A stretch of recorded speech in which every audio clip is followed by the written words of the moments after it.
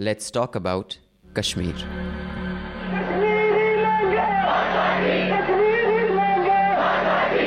दिन बाद भी कश्मीर में तनाव बरकरार। श्रीनगर की हिजबुल मुजाहिदीन के कमांडर बुरहान वानी के एनकाउंटर में मारे जाने के बाद For 2 months, these streets in Indian-administered Kashmir have remained under curfew. शहरों में मोबाइल इंटरनेट सर्विस सस्पेंड कर दी गई है। घाटी में तनाव को देखते हुए The Union Home Minister Rajnath Singh reviewing the situation in the valley. Another person died in firing today. 41 have been killed in clashes with the police in the past 1 week. As these killings continue, this really acts as a fuel to the fire.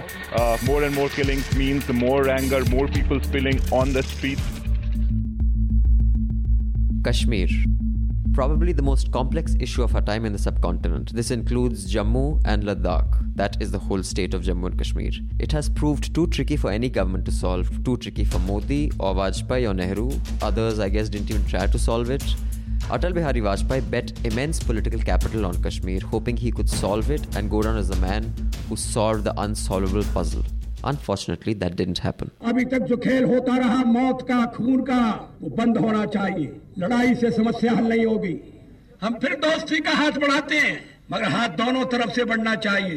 दोनों तरफ से फैसले होने चाहिए कि हम मिलकर रहेंगे। Is it even possible to solve Kashmir? Or will this remain the unsolvable puzzle of India for generations to come? In this podcast, I speak with historians. If Kashmir is a dispute, it's a dispute between India and Pakistan. And there is no legal case for Azadi. Journalists, both from Kashmir and other parts of India, primarily Delhi. When you look at Kashmiri journalists, when you look at Kashmiri newspapers, the kind of hatred they spread through the report, it's shameful.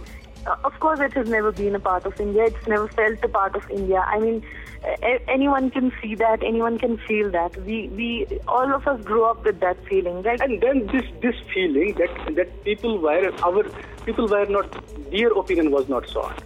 But when it came to join between India and Pakistan, Army personnel who have served in Kashmir. The Public Security Act is the act which is used against some of these people for local disturbances. So the stone throwers will get picked up and they will be jailed under PSA. Who is it that is doing it? It's not the army. It's not the RR. They're not involved at all.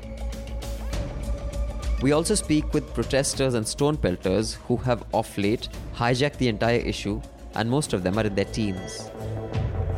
जब हम पत्थर फेंकते हैं तो हम कब्जे को पत्थर मारते हैं जो हिंदुस्तान ने यहाँ पे किया हुआ है। हम हिंदुस्तान के फौजी को भी वो पत्थर नहीं मारते। वो पत्थर हम हिंदुस्तान के उस पॉलिसी को मारते हैं जिसने हमारे इस मुल्क को मकबूजा रखा है, कब्जे में रखा है। हम इस पर पत्थर मारते हैं। We try and give you a comprehensive view of the Kashmir conundrum from all perspectives. We approach it from the legal aspect. Is it legally possible to take back the special status?